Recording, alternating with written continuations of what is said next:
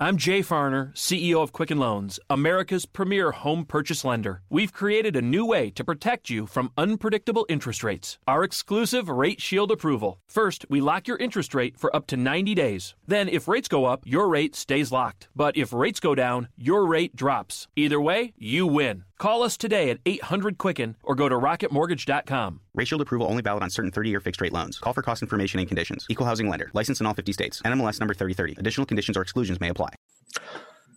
Hello and welcome into a special edition of the Bird Gang Blitz. We are finished with the 2017 season, on to the 2018 season, and we've got so much to talk about. We're going to be starting off at least just going over the retiring of two of the big three, some of the future on Larry Fitzgerald, and just getting into some of the off-season as we review these last two games. But first, John, how are you doing tonight? I'm doing well, Blake. It's great to be back on the Bird Game Blitz. We've taken a little bit of time off for the holiday season, have plenty to talk about, as you alluded to, and want to kick things off with a quick recap of what was Bruce Arians' final game in the desert. Yeah, definitely.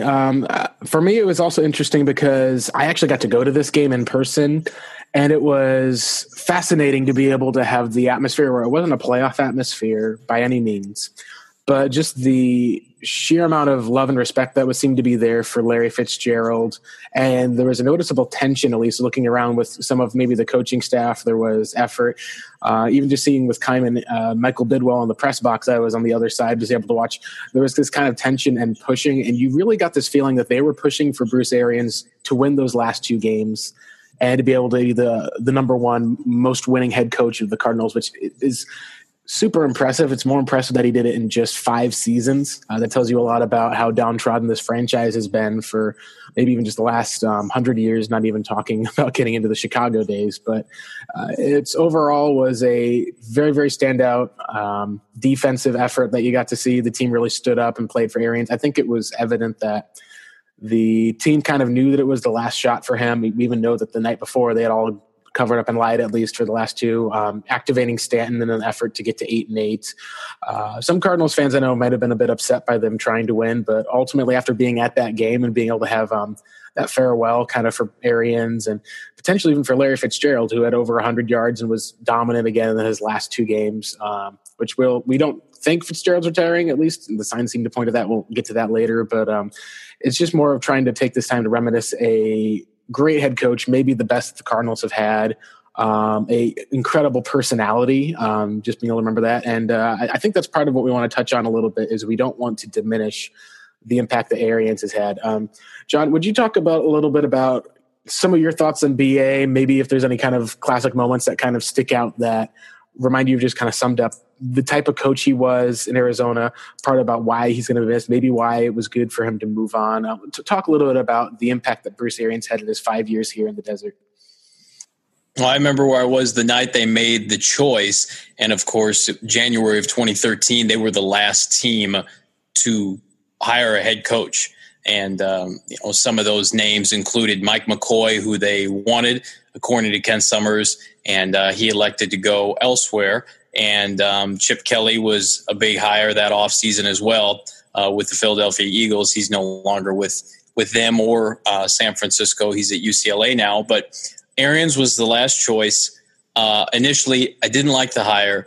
You look about, or you think about what was happening in the NFL at that time when Bruce was hired and what the division looked like and what was in vogue in the NFL. And it was read option, mobile QBs, Kaepernick, Wilson, RG3. These guys were excelling. You had 2 of them in your division. You had Jim Harbaugh, Pete Carroll. You assume, every year the Rams are going to give you a tough game, be competitive, 7-9, 8-8. And you were the doormat franchise. And here you hire an old coach who essentially ran some of the same schemes and had a lot of the same philosophy that you saw from Ken Whisenhunt. So I think a lot of the pushback from fans schematically was we've been trotting out, immobile, big arm quarterbacks for the last couple of years with the likes of Derek Anderson, John Skelton, and Ryan Lindley, and it's been a disaster. We want to go where the league is trending and get some of these, mobile QBs, young guys, run this read option stuff. I remember wanting Darrell Bevell, as crazy as that sounds, as a realistic option for the Cardinals. But the hire grew on me. Obviously, he was the coach of the year that offseason for what he did in Indianapolis. And you could just tell when he was, in the presence of the media, he just felt so comfortable in that role. He didn't look like a deer in headlights. And I know that doesn't mean anything in the grand scheme of things, but he just looked like he belonged. And he garnered the respect, I think, of the fans in a lot of ways that offseason before, the next camp had even taken place. You knew what you were getting. You were getting a guy who just took an Indianapolis roster to the playoffs to, I believe, 11 wins that season. Granted, they had Andrew Luck, but he was a rookie. That was a bottom 5 roster that year. And I think they ended up going 11-5 with him and winning the division winning the wild card and going to the playoffs was just incredible what he had done. So obviously they were able to parlay that into a great season in 2013, going 10-6. I was at the finale against San Francisco, against a team that would, come up a yard short of the Super Bowl, and they had significantly more talent, and the Cardinals were in a position to win that game late, and it was 20-20. I mean, he did such a great coaching job throughout his tenure, but specifically those first 3 years when the Cardinals went 10-6, 11-5, 13-3. I mean, just unheard of winning totals for this franchise. And as fondly as we look back on the Super Bowl run with Ken Whisenhunt, they won 9 games that year. His most was the following year. They went 10-6. I mean, to win 11, 13 games, especially when you think about the injuries that he had to Carson Palmer and how well Drew Stanton played for Bruce Arians, how he was able to get the most out of guys that were off the scrap heap, were free agents that either nobody else wanted or to take a chance on certain guys. And I know Steve Keim plays a big role in that as well, but Arians is the guy that has to coach them up and put them in positions to be successful. So the biggest thing that sticks out to me is, maybe he wasn't the greatest schematic in-game coach, but you knew the Cardinals were going to give a tremendous effort every time they played, and you knew that at the end of the day, you weren't going to get embarrassed. You weren't going to get out coached. And more than likely, especially if you're playing at home, I think Arians had over a 700 winning percentage at the University of Phoenix Stadium. You knew you had a great chance to win that game.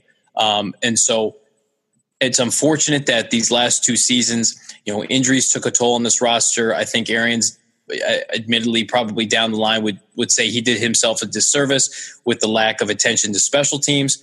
But it doesn't diminish anything he's done. And these last 2 games, it pushes them down their draft position. They're picking 15th, whereas they would have picked, I believe, 12 or 13th had they had lost to Seattle, or, probably a top 10 pick had they lost to the Giants. But, 8-8, perfect way for him to go out, considering the fact that, Carson Palmer goes down. This team's 3-4. They end up going 5-4 over their next 9 games with Blaine Gabbert, Drew Stanton, Kerwin Williams. I mean, it's just a cast of misfits and beating quality teams, playoff teams like the Jaguars and the Titans in the process. So I think the Cardinals are going to be fine moving forward. I think this was not necessarily, necessary to move on from Bruce Arians, but it's the perfect time to transition for both Arians and Palmer, and you could see the writing on the wall, especially after Palmer's injury. I think that if the Cardinals had made the playoffs with Carson Palmer, he was playing well.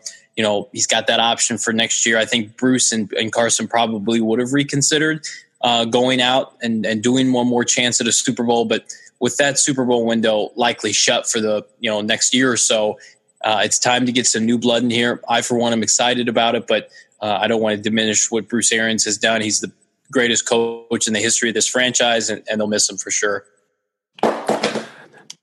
Yeah, I absolutely agree with you. The stat that kind of blew me away was when you looked at it, and it was something that we knew, just that Bruce Arians was good and close in one-possession games, but he went 32-12-1 in those one-possession contests, and he started out this season 0-2, which is pointed out that I believe it was in one-score games entering the fourth quarter. He'd only had 1 loss previously. He had 2.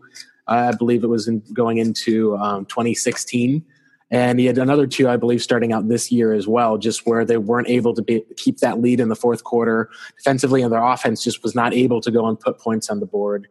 What's impressive, at least, is just not just the clock management and the leadership, but also the aggressiveness. I remember just one of the clearest memories, at least I had, was back in 2015 in the Saints game where Arians went for it before the half, going for a touchdown instead of kicking a field goal. And a lot of people had complained and were upset about the move just because they were saying, well, why are you going for it there? Just take the points. Late in the game, it comes down, second down. Cardinals are expected just to run out the clock. Instead, they throw the ball to David Johnson on a great design play, and he takes it over 50, like almost 50 yards or so, and for a touchdown, his first career touchdown. That was when you knew this kid had something special, but you knew that this head coach was something special because he didn't back down in the face of fear. He basically, when the game was on the line, he trusted his players to go out, perform, and execute. And I think that's part of where once he put the faith in the players rewarded that faith overall. Arians is a guy who a lot of people are going to look and compare naturally to Ken Wisenhunt, just because of previous Steelers coordinators, but just the effect that they've had in terms of with just how the players have responded with just the utmost of respect, of class, and then just also seeing how Arians has been beloved around the league. He's probably going to be going into media versus just going into retirement, and he got to retire on his own terms. That's a big rarity in the NFL when a coach can retire despite the fact that the general manager and owner want them back at least for another season. Just the impact that I think he had also on the community as well. Everyone knows about the Arians Foundation, just what they've done. And it really comes down to the fact of you have to question why this guy had never gotten a shot before as far as for being able to have a head coach. It was something that seems like he was born to do. And a lot of it comes down to, with Arians, just remembering the phrase that Bear Bryant told him. He talked about it in his book that came out this year. And as you said, we're seeing the writing on the wall. Bruce Arians came out with not just All or Nothing, but he came out with a book this offseason, and he said he had at least one more season in him. There's a lot of different type of media areas where it wasn't quite a farewell tour, and part of that's because he wasn't going to make it about himself, but you could at least see that there was opportunities that he knew where he could pursue a future that was outside of football, whether that's media, whether it's going to be developing some of these quarterbacks or prepping them for the draft, which is what he originally was planning on doing before Chuck Pagano gave him a call. I think that with Arians, it comes down to what Bear Bryant had talked about: coach him hard and hug him later. And that was the biggest thing that he did on the team, was he helped inspire the players to be better. You got to at least see a lot of players develop under him, and you got to see a lot of tough games from a lot of really not even going to say not talented, but really downtrodden players who would kind of come in and have just struggled elsewhere. You think of Bradley Sowell taking over for Levi Brown. You think of that entire 2014 team where you have Ryan Lindley at quarterback and you're having to run trick plays with Logan Thomas, and you happen to be up at the half 14-13. And sometimes that faith was a little too much. We talked plenty enough about Amos Jones and the special teams here on this, but I think it's an area where Arians is going to be missed. We're not probably ever going to get a head coach interview just like he did. But I think it's at least content to know. And going into that Seattle game with the game on the line, seeing the players who they seemed like it were played like it was not just Arians' last game, but it was their last game in Seattle. The team got up, and it did come down to a missed field goal ultimately at the end. But it was such a great effort, at least especially in the run game with a rookie, and just having to have a rookie and John Wetzel at tackle, and having Alex Boone leave with an injury part right through the game. So I think that's the biggest thing that you can say about Arians, was he truly was a leader in that sense, where he would be able to inspire and rally men to go behind him. Speaking of leaders, there was a second retirement this weekend. It was kind of almost like a 1-2 gut punch, but Carson Palmer hung it up after 15 years in the NFL. And he's been a very controversial figure as far as for not just his time with the Bengals. He looked like he was a top 3 quarterback in the league before he had that serious knee injury. Goes to Oakland. They traded 2 firsts for him. It was called the greatest trade in football by Hugh Jackson. Struggled, and he ends up at Arizona for a 6th round pick, which turned ultimately into a 7th. And that may be the greatest trade in the history of this Cardinals organization. John, talk a little bit about Carson Palmer, his impact in Arizona, and his legacy. Was it time for him to hang it up? You think he should have tried to push it out? What are your thoughts, at least, about Palmer and this decision? Well, before I touch on whether or not I think he should have continued playing, I do think that he's the second greatest Cardinal quarterback of all time behind Kurt Warner. Mm-hmm. I know some people want to argue Jim Hart and Neil Lomax. I wasn't around to watch those individuals play. I would think Jim Hart probably has the biggest argument just based on his longevity. I know that those teams in the 70s made the playoffs amount of times. And so a case could be made, but the fact that Carson only having played roughly 4.5 full seasons for the Cardinals, and to be in that ranking in the top 2 or 3, I think says something about the play that he did have when he was on the field. He was a guy who was aggressive, fit BA's style of play to a T, like to push the ball downfield. I believe that's what wins in the NFL. So he was going to throw his fair share of interceptions, but at the same time, he could throw one of the best deep balls in the NFL when given time. The Cardinals, it's no secret, have not had any kind of continuity on the offensive line, but Carson, to his credit, has been able to stay in there, deliver the throws on time, and make quality plays for the Cardinals when he's been healthy. You look at that first season that he was integrated into this offense, was named the starter when he was traded for in the spring of 2013. He came out through 24 touchdowns that next season, 4,200 yards, 63% completion. Did have 22 interceptions, getting the bugs out of the first year with Arians. But you could tell that, big things were on the horizon, especially as, they added weapons like John Brown. The next year, Michael Floyd started to play well. I do believe that the 2014 season, I think he was undefeated in his 6 starts that year. On top of that, he had an incredibly fast start to the season, 11 touchdowns to only 3 interceptions. He was on pace to have an all-pro type of season before tearing his ACL against the St. Louis Rams. But he came back strong and should have been the MVP in 2015. I firmly believe that.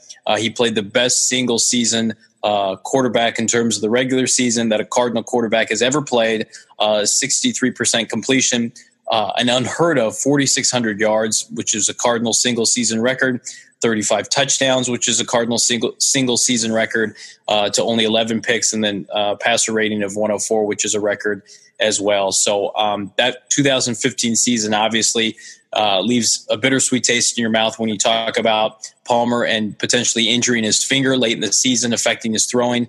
We saw that he just wasn't the same guy in the postseason, was still able to get out a victory against Green Bay at home. But unfortunately, the team just didn't show up for whatever reason against Carolina. Really the only egg they've ever laid in terms of being on national stage and getting embarrassed like that under Arians.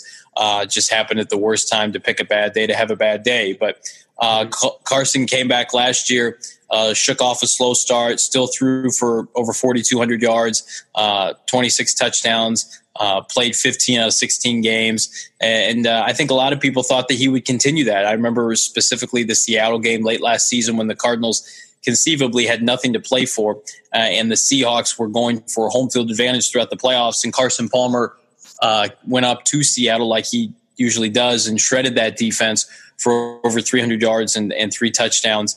Just had a phenomenal day, and I was hoping that he would carry that over to this season. And it was pretty evident early on, especially against the Detroit Lions in the opener, that Carson just didn't look like himself.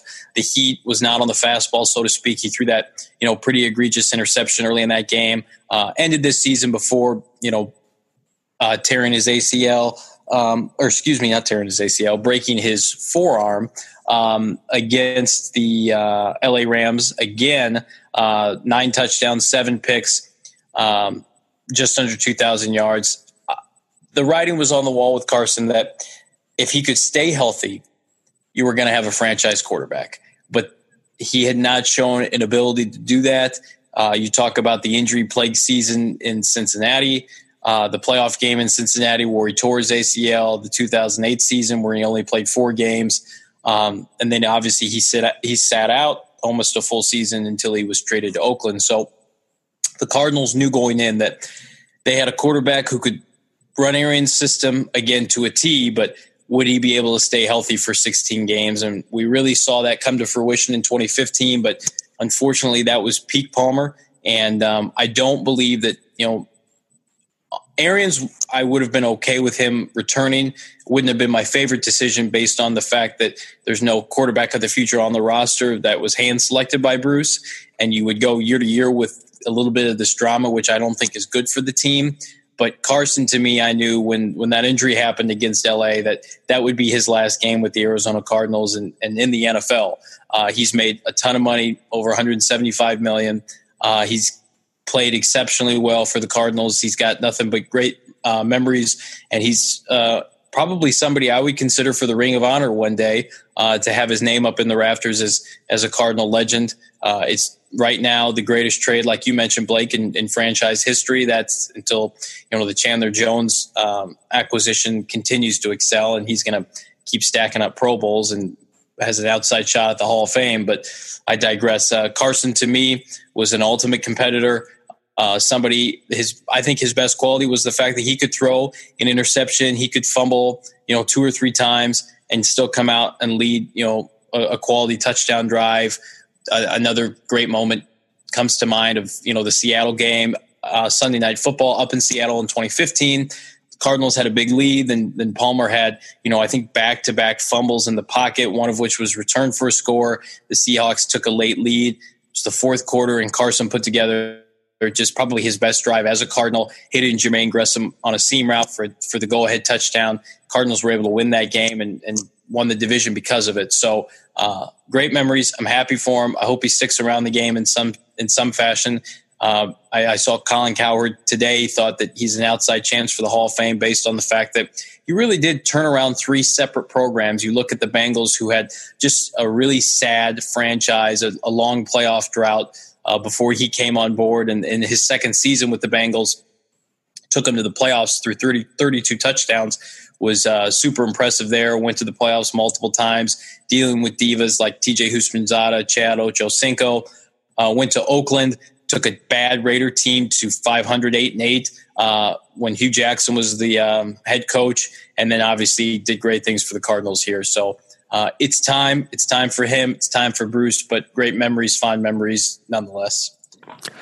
Yeah, I definitely agree there with Carson. I think part of it is interesting because we talk about the Hall of Fame. A lot of it has to do also with how the media and how your peers trust you. And he was such a classy guy that it's going to be one of those parts where normally you wouldn't think he'd have a shot. But when you talk about that with Kurt Warner in his career, numbers wise, you could probably say that, Warner was more of a, maybe not, you can't say flash in the pan because he did show that consistency from 28 to 38. But just the fact that Palmer finishes like basically top 12 as far as for most quarterbacks are concerned, with the longevity of his career, just the fact that even though he wasn't as successful in the playoffs, he just still had success where he went. And what's most impressive that we can forget about is that magical 2015 season that came off of a torn ACL for Palmer. And most people didn't give the Cardinals any chance whatsoever. And they came in, they had finished 2014, and, Palmer goes off the field with an ACL. I remember seeing at least the news kind of with where he went off of the torn ACL and just feeling this gut check of there goes kind of your chance at a Super Bowl. It was going to be played in University of Phoenix Stadium that year, and your team was 9-1 at the time. It had already gotten through. Palmer had with his shoulder. He had already had an area where with the shoulder, they didn't know if he was going to be able to play again. And it's just one of those kind of crazy aspects of when you think about what the process has gone through with Carson Palmer. A lot of us were from the very first season saying, all right, he's a good stopgap guy for a year. To 2014, just looking at, all right, so maybe you're going to have to just try to see if you can get a guy another year. They were looking at 2015, and that was kind of that year they had the magical run almost out of nowhere where the Cardinals were 9-1 in 2014. And then when he went down, came back, no one expected anything again, as we said.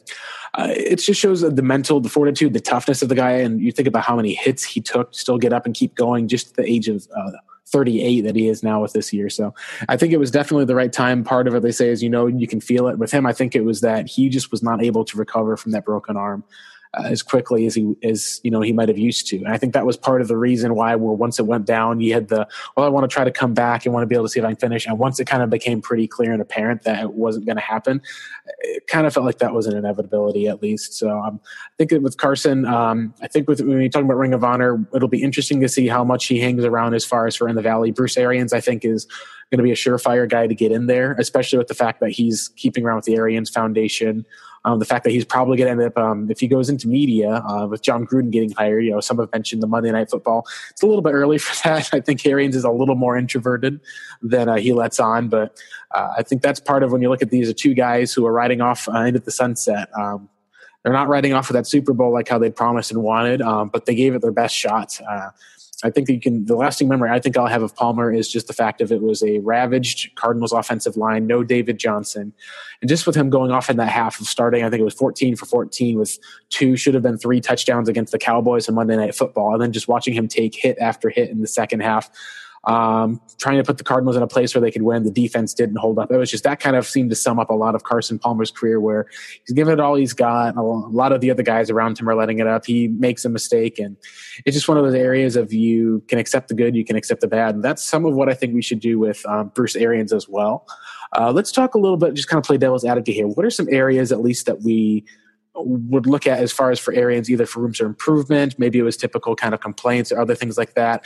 We've talked plenty about Arians' lack of desire for drafting a franchise or a rookie quarterback.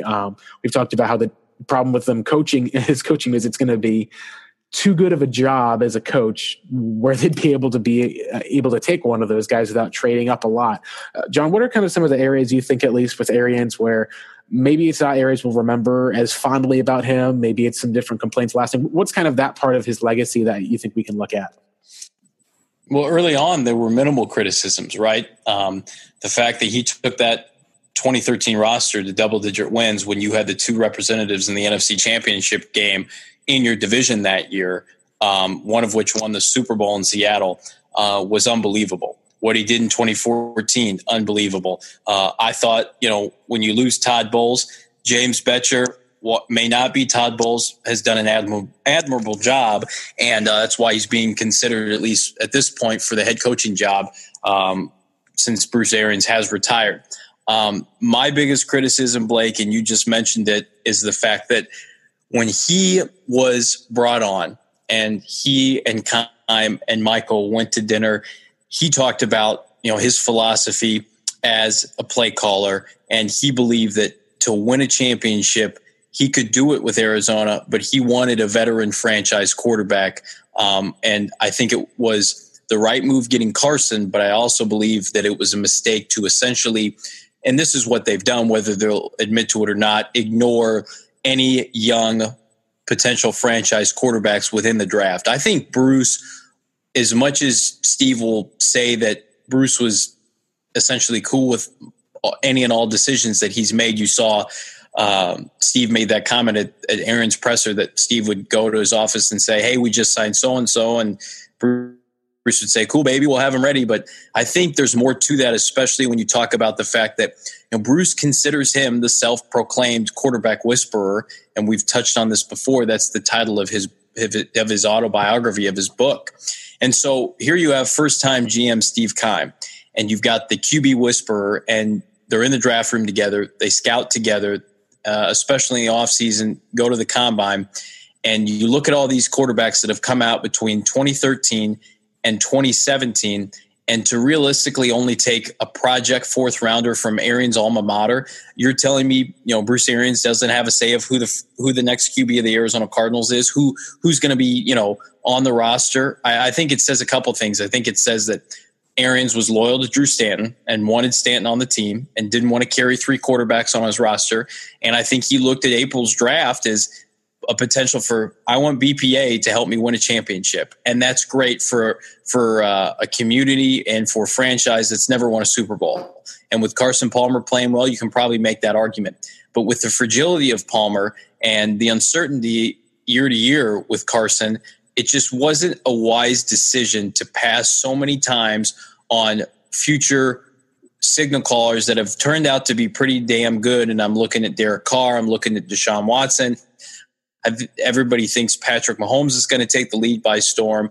And so it's unfortunate that Bruce and Steve really could never get on the same page with finding that guy and pulling the trigger, because who knows, Blake? I do think that, especially this season, if Carson Palmer goes down early and you've got a Watson or a Mahomes and they play well, it reinvigorates you as a coach. And it gives Bruce Arians the opportunity to say, okay, this individual's got 7-8 starts under his belt, not going to be a rookie essentially going into his rookie season the next year. He's going to have a full off season within our program, learning our playbook. He's going to have live game action. We're excited about what he can do. maybe I'll give this a go one more year. Russell Wilson won a Super Bowl in his second season with Seattle behind a great defense and a great running game, which the Cardinals have. Now, I'm not saying that any of these guys are Russell Wilson, but you get the point I'm trying to make. The Amos Jones thing, we beat that to death. Arians is a loyal guy, and the fact that he didn't want to fire one of his buddies, I think, was probably the difference between winning multiple playoff games either in 2014, 2015, making the playoffs in 2016. It probably cost Bruce a handful of games. But at the end of the day, I think the biggest regret is going to be the fact that he wasn't able to find the next guy for the Cardinals. And he made a comment last offseason that echoes to me that he didn't want to leave this franchise in the same place that was left when Kurt Warner retired and the Cardinals were scrambling. Well, you had all last offseason, you talked up the quarterback class, and you didn't deliver. And you are leaving the Cardinals in that same position at least with the quarterback. The roster may be better, but Bruce didn't really have a ton to do with the personnel decisions on this team outside of quarterback. So kind of talked a little bit both sides out of his mouth, and it's frustrating. But the good news is hopefully the Cardinals can acquire, a quality head coach that can be paired up with a rookie quarterback. And there's at least 4 or 5 good ones in this draft, and the Cardinals are going to be in a position to get one. So I can understand the idea of not wanting to, force a second-year quarterback under a new head coach that may not see the same, skill sets fit that coach's, schemes, and schematically will it all work out. But it is unfortunate that we never did get the understudy to Carson Palmer to learn Aaron's scheme. Hey, sports fans, football season's here, and it's time to get in on the action with MyBookie. MyBookie is the industry-leading sports betting website that offers real Vegas odds on football, baseball, and all your favorite sporting events. You can take a side, the total, or even fantasy points props. MyBookie lets you bet online and win big. Did the game already kick off? Don't sweat it. MyBookie has in-game live betting on every major league and event, even esports. There's no better time to join MyBookie than today. Go to MyBookie to open an account and start winning. Use promo code CHAMPION when you register for your account and get a 100% sign-up bonus up to $1,000 on your first deposit. Bet today. Visit MyBookie's website or call 844-866-2387. That's 844-866-2387. Check them out today and use promo code CHAMPION for a 100% bonus. Terms and conditions apply for entertainment purposes only. Void where prohibited.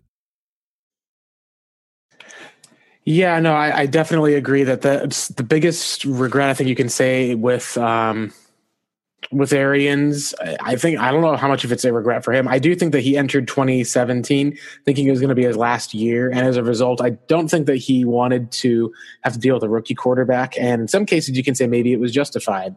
You look at Hassan Reddick, who it was kind of one of those areas that was a huge scare for Cardinals fans. It looked like he'd been down with a non-contact injury, come out, test it, gets it back up and walks away. That's probably one of the biggest things, at least of the stories of the season. We'll talk a little bit about another player who got through the season without an injury in a bit, but I think that's the biggest area that you can talk about with Arians is you brought in this guy to basically help you find your next quarterback, and you always assume Palmer would be a stopgap. He turned into a 5-year quarterback, and so that's part of where you can say, all right, you found your quarterback. The lifespan of an NFL QB is probably not going to be about 5 years or so. If the play that they got was solid, and they were, they won 10 games a season. But I think that you can look at just the overall talk about a lot of stuff. And Arians, he was a guy who backed up the talk in all those areas. But if the Cardinals do find another offensive head coach, I think that's probably what Steve Keim will want. He comes in, he finds that quarterback. Might be an area that you might end up looking at Arians maybe not a regret, but that future coach might be the guy who ends up being the one who gets maybe more of the glory or at least some of the credit. And we'll end up seeing how it goes for that one. But overall, I think with Arians, the other area I think you can complain about, and this is something that'll be very interesting with them as them interviewing new head coaches, is you can talk about his loyalty. It seems to be one where it would bite him in the butt at times. I think that was one of his strongest features. It was part of who he was. He wasn't going to change who he was. And there was also the fact that he had total confidence in his players, even when sometimes the players would mess up or you'd talk about the play call. And the run game was another huge area that a lot of people complain a lot about with the run pass selection. The 2015 season, they were about 50-50 or so. Arians is always a guy who preached about the run always sets up the pass. So he was always a pass-first kind of quarterback. We got to see that with Palmer, even got to see that with Blaine Gabbert throwing 48 passes in a football game this year. But I think what's interesting about Arians is also just the fact that even though he was who he was, he never truly stayed stubborn. And that's, I think, what really doomed Ken Whisenhunt. And that's really why he's not remembered fondly in the Valley, especially when he moved on to Tennessee and moved on to San Diego. He helped revive Phillip Rivers a little bit, but really, Arians evolved and showed a lot. He hired a female coach who was an intern. It was like the made NFL history for the organization. And what was interesting was that it wasn't for them a PR move so much as the fact that the players actually did learn and took some stuff away from her. He showed also evolution, I think, in the way that he viewed quarterback play, especially coming in as a rookie. The first year, I remember that was one of the biggest things that he said and talked about was, if a quarterback comes in and he's a rookie, you want to give him all those snaps because he needs that experience. He has to grow. And then they didn't draft a quarterback in 2013. You get into 2014, and then all of a sudden the tone starts changing to, with quarterbacks, maybe sometimes some of them need to take some time to learn, to sit. And that was the year where they were quite interested in Blake Bortles. And you get to then see the evolution kind of moving further from that one, where it's 2015, 2016, where you see them loving Carson Wentz and believing, and a lot of the different takes and quarterbacks that Arians had, I think, did end up changing and evolving. And we saw that on full display with Blaine Gabbert this year. Arians went away from this deep, heavy passing attack where it'd be attacking deep routes, and the bash and bomb offense, where you got to see a lot more of quicker passing games. You got to see tight ends get involved, especially Ricky Seals-Jones. We'll have to see. Hopefully he'll be able to develop, and I'm very curious if a new head coach will make use of his athleticism. But you got to really see him change and evolve his style, and he's always been a guy who's wanted to have his style fit his quarterback. And that's been one of the areas of NFL coaches. There's so many who just can't do it. You look at Jeff Fisher, you look at John Fox, they just have not been able to make those type of flexibility or set in their ways. And Arians, despite being the second oldest coach in the league, he always had that going for him. And I think that's part of what was so excellent. Speaking of with quarterbacks, you can't really talk about Arians without talking Drew Stanton. And I think that's really interesting. It's Drew Stanton. You look at these last two games he was brought back for. He's played through them. He had a bone bruise earlier this year. There's reports that they had that Stanton was originally considered to be playing with a torn ACL. Larry Fitzgerald tweeted that out after the game. Everyone's like, oh my gosh, there's a torn ACL. Drew Stanton says, no, it's not a torn ACL. Then a report comes out from Ian Rappaport that it's not that he's been playing on a torn ACL. It's that his ACL has been gone for years. And this is something that I did hear this year, that Stanton has a bum knee. And the fact that he's able to play on it, was able to be mobile, move around. He took very, very few sacks in his time playing this year compared to Palmer, who's incredibly immobile, and even compared to Blaine Gabbert, who would get skittish and scared a lot, would hold on to the ball too long. Stanton was able to move around, extend the plays in the pocket, and that really fits, as we've talked about, this kind of current NFL of trying to isolate these big, strong pass rushers. And the fact that he played well enough to put the Cardinals in position to win those last two games, the Giants they were favored in, but to be able to have a shutout performance, and then to go up into Seattle and have that as the kind of crowning moment of Bruce Arians going 4-1 in Seattle, him being able to beat the Seahawks with his backup quarterback, playing with no ACL, with Kerwin Williams at running back. That's probably the biggest, best, most fitting send-off you could have possibly had for Bruce Arians. It was just kind of the true cardiac cards at their best, at least. Just a quick thought, at least, about with Drew Stanton. What do you think about his impact in Arizona? And do you think that he's a guy that the Cardinals should look at bringing back? Is he the guy you should look at perhaps as a starter going into 2018? I don't think they should bring him back, because I think the new coach, whomever that is going to want his own veteran to run his scheme. You look at a Pat Shurmur, who they are interviewing. They could potentially bring on Case Keenum if he hits the open market. I think Alex Smith's going to be an option. I think Tyrod Taylor, somebody like that who's got a higher upside as a veteran to win games in 2018.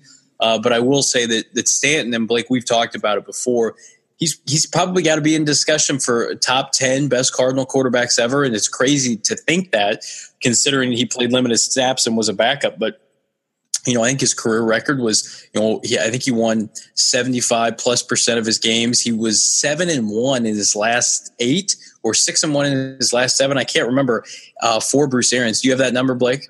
It's 6-1 in his last 7 starts, and it's crazy impressive considering how he would really depleted offense for the majority of those games in 2014 and also in 2017. Yeah, absolutely. And a lot of those games have been on the road. You look at the Niner game the last 2 years, he's won on the road.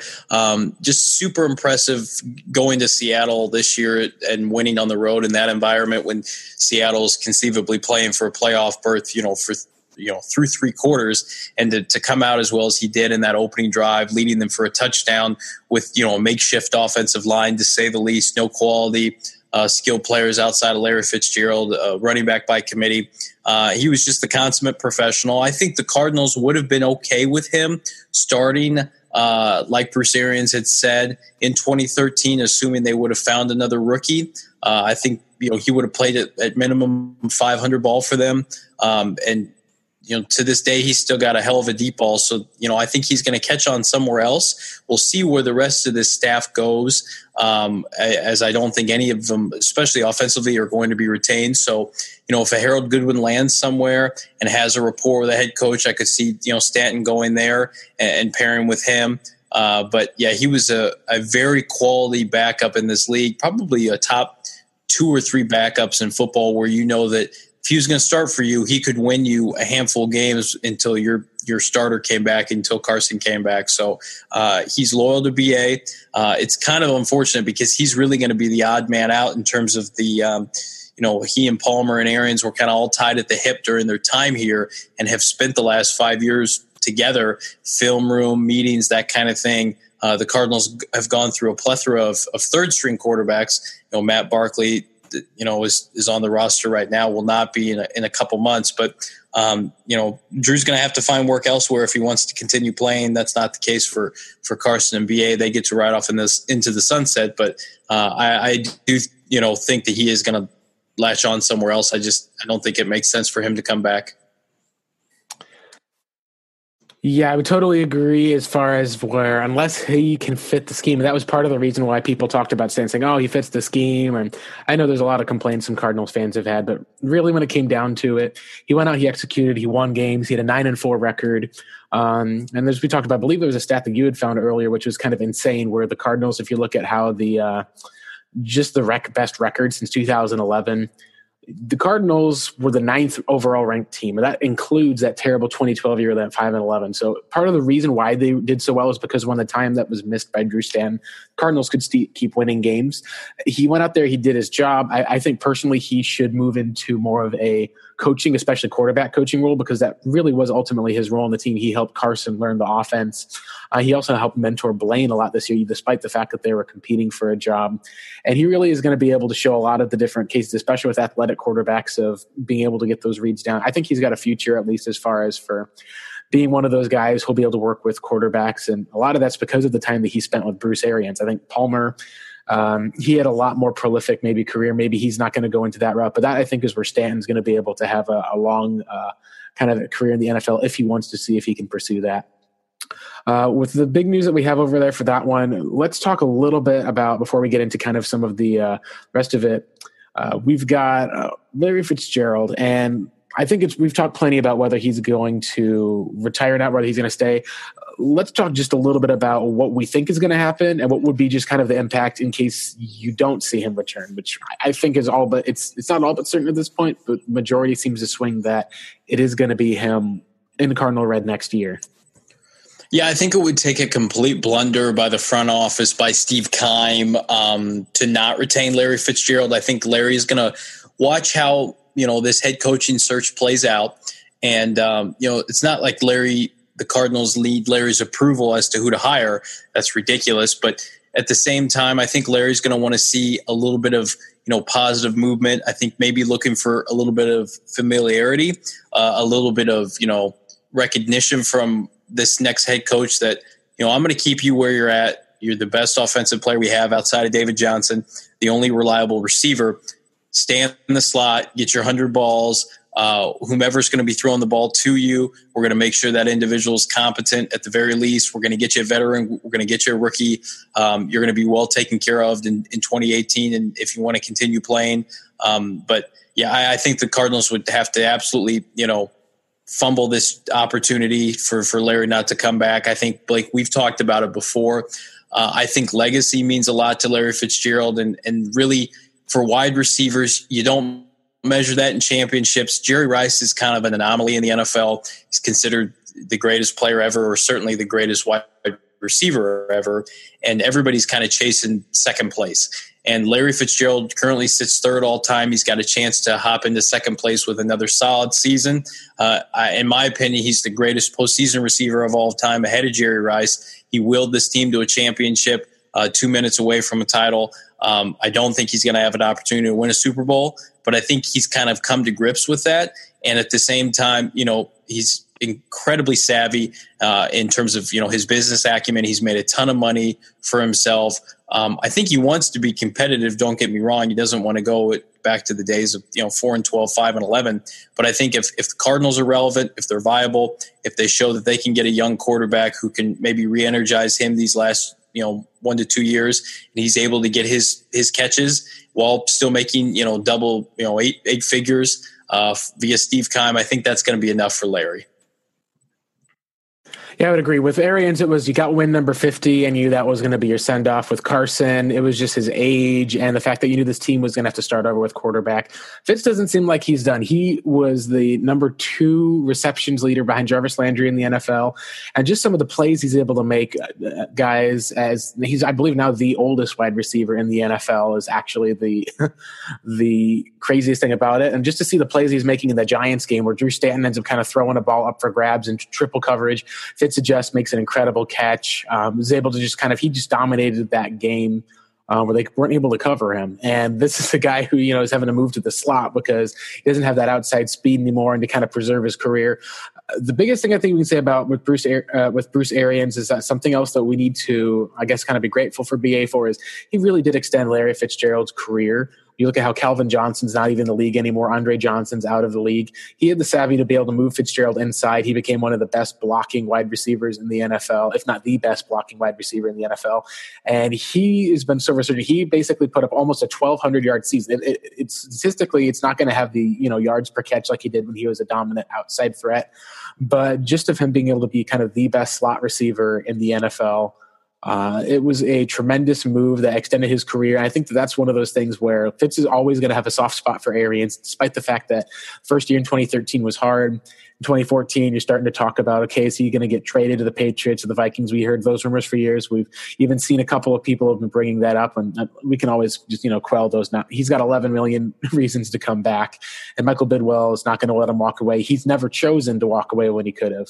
I think that's the biggest thing for Fitz is that if he comes back, you'll be able to at least have that weapon.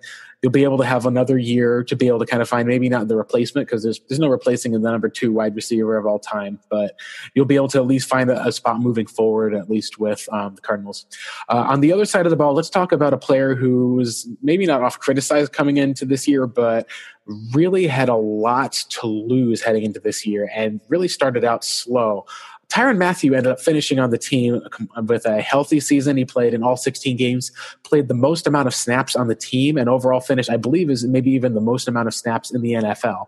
He was a Iron Man this year, and that's completely opposite of the narrative that we had moving in with him. He did lose a little bit of maybe some of the splash plays to Budda Baker taking over in that strong safety role with some of the different plays, but he improved the quality of his play. Is that going to be enough for the Cardinals? I know a lot of people have looked at cutting him entering into next season. Did he make enough plays as far as for where the Cardinals are going to look at cutting, restructuring, or are they just going to keep him? Is this the Tyrann Mathieu we know? What are your thoughts at least about him, John? I think they are going to keep him. I think it would be not necessarily disrespectful to ask for some kind of pay reduction, but I think they have too much respect for Tyrann. They just gave him that contract one off season ago. And like you mentioned, Blake, not only did he play the most snaps on the team, I think he was up in the league leaders for snaps. So he showed he could stay healthy this year, flourished in his role, 78 tackles, a forced fumble, 2 interceptions, played better as the season went on. So I expect that to continue over next year. If the Cardinals get continued quality play opposite Patrick Peterson like they got via Tramon Williams, if he's brought back, or another veteran corner, they're going to have one of the most talented secondaries in all of football. Budda Baker is a star in the making. Patrick Peterson is a top 5 corner. And then Tyrann Mathieu, I think, will show the explosiveness, the big plays next year. This year, again, probably just getting his footing back in terms of playing a full NFL season. Wasn't himself last year based on previous injuries, that other torn ACL from 2015. So it really takes you about 18 months to get back to the player that you were, and we saw that toward the end of the season. Over the cap, I think his cap hit next year is in the neighborhood of $9 to $10 million. It's very doable. He's only 25. He's a leader in the community. He's a leader in the locker room. He's probably Steve Keim's best pure draft pick in terms of where they took him, where the franchise was turning to at that point. 2013, a lot of uncertainty. He and David Johnson are probably the best two picks that Keim's ever made, ironically enough, both in the third round. And really, he's going to be the heart and soul of the defense if and when, you hate to say it, Patrick Peterson moves on. He's got a couple more years on his deal. So I think Tyron's going to stick around. You'd hate Blake to see him go and play well somewhere else if the Cardinals were to release him, because of the fact that he would be probably one of the hottest free agents on the market, because when he is healthy, he's an all-pro kind of player. He's a hybrid kind of player that excels in this league. I think he put on a little bit of weight like he said he was going to in the offseason to show that his body could take the pounding. And I think at this point you're doing yourself a disservice if you don't have him back there wreaking havoc with Budda Baker, because I think those guys pair so well with each other. You've got Antoine Bethea for another season, and I'm assuming they're going to keep him around. So they've got finally some quality depth in the secondary, some big-time players, along with some savvy veterans. That's an area that was excellent this year, and I wouldn't touch it at all. And the Cardinals have plenty of cap space to keep Tyron at his current figure. I'd agree. Yeah, just looking at it with the whether it's cutting or even, I know some people have said you cut him and release him. If you restructure, you're going to save about the same amount of money. And I don't know even if you would choose to restructure at this point. If Tyron's going to basically be one of those guys who is not just a physical leader on the field, but a vocal leader, I think that's something that's very important for the Cardinals as they transition into kind of this next era. They've had the end of one era, and Mathieu, I think, is going to be one of those guys who takes them into the next one. Maybe we're going to be talking about Budda Baker as being one of those next type of Arians picks with them moving up for him. He was all over the field in the last game against the Giants, which was the first shutout that the Cardinals have since 1992. So first shutout you've ever seen in University of Phoenix Stadium. Multiple times you had the Giants were in Cardinal territory on their side of the field. They missed one field goal, but other than that, they just came away with no points. The defense was incredibly strong. And a lot of that means, I think, that is kind of maybe an apology you could say of is with James Bettcher. We've done him a whole lot of questioning him as far as with his scheme, of questioning whether he knew what he was doing. So some adjustments that have been made at least. And he's getting a head coach interview. I believe he was the first head coach interview that they had today. He did do at least a tremendous job in terms of turning around the defense. The Seahawks were held to under 20 points offensively. You had an Amos Jones mishap, which led to a long touchdown. Otherwise, it would have probably been 19 points that Seattle would have scored. But this is kind of the question. Have we kind of wronged James Bettcher? How good is he? And is he a guy who you think the Cardinals should consider for the head coach next year at all? Maybe not give it to him, but should they at least consider him? I don't, and this is why, they were 6th in total defense this year. They were 19th in points allowed. Those are good numbers. They were top 5 the last 2 years, but did they ever feel like a dominant defense since Todd Bowles left? I don't believe that to be true. And when you think about all the resources that have been laid on this defense compared to the offensive side, which is now a complete liability, we would think that the defense should be, in the upper tier of the NFL. You've got 2 second-round pass rushers that are both, 12 and a half sack on average guys a year in Marcus Golden and Chandler Jones. You should have 2 first-round inside linebackers next year in Hassan Reddick and Dayon Buchanan.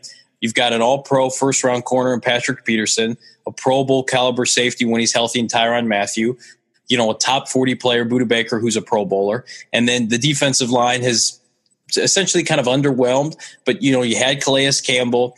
You've got somebody like Olsen Pierre, who Steve Keim found, who looks like a complete diamond in the rough this year, 5.5 sacks.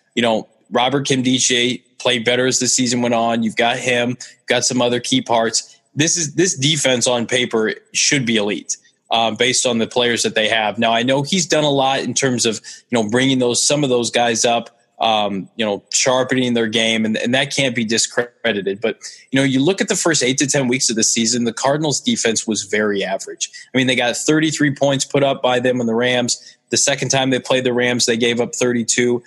They gave up 31 points in the most horrific loss of the season at Houston against Tom Savage, which essentially knocked them out of playoff contention. They got to play the Niners twice without Jimmy Garoppolo. The Niners were averaging over 30 points in Jimmy Garoppolo's five starts. I want to focus in on just the final 4 games of this season when the Cardinals played number 1 defense. Look at the teams they played. They got to play Tennessee at home, which is one of the worst offenses in all football. Mariota had more interceptions than touchdowns this season.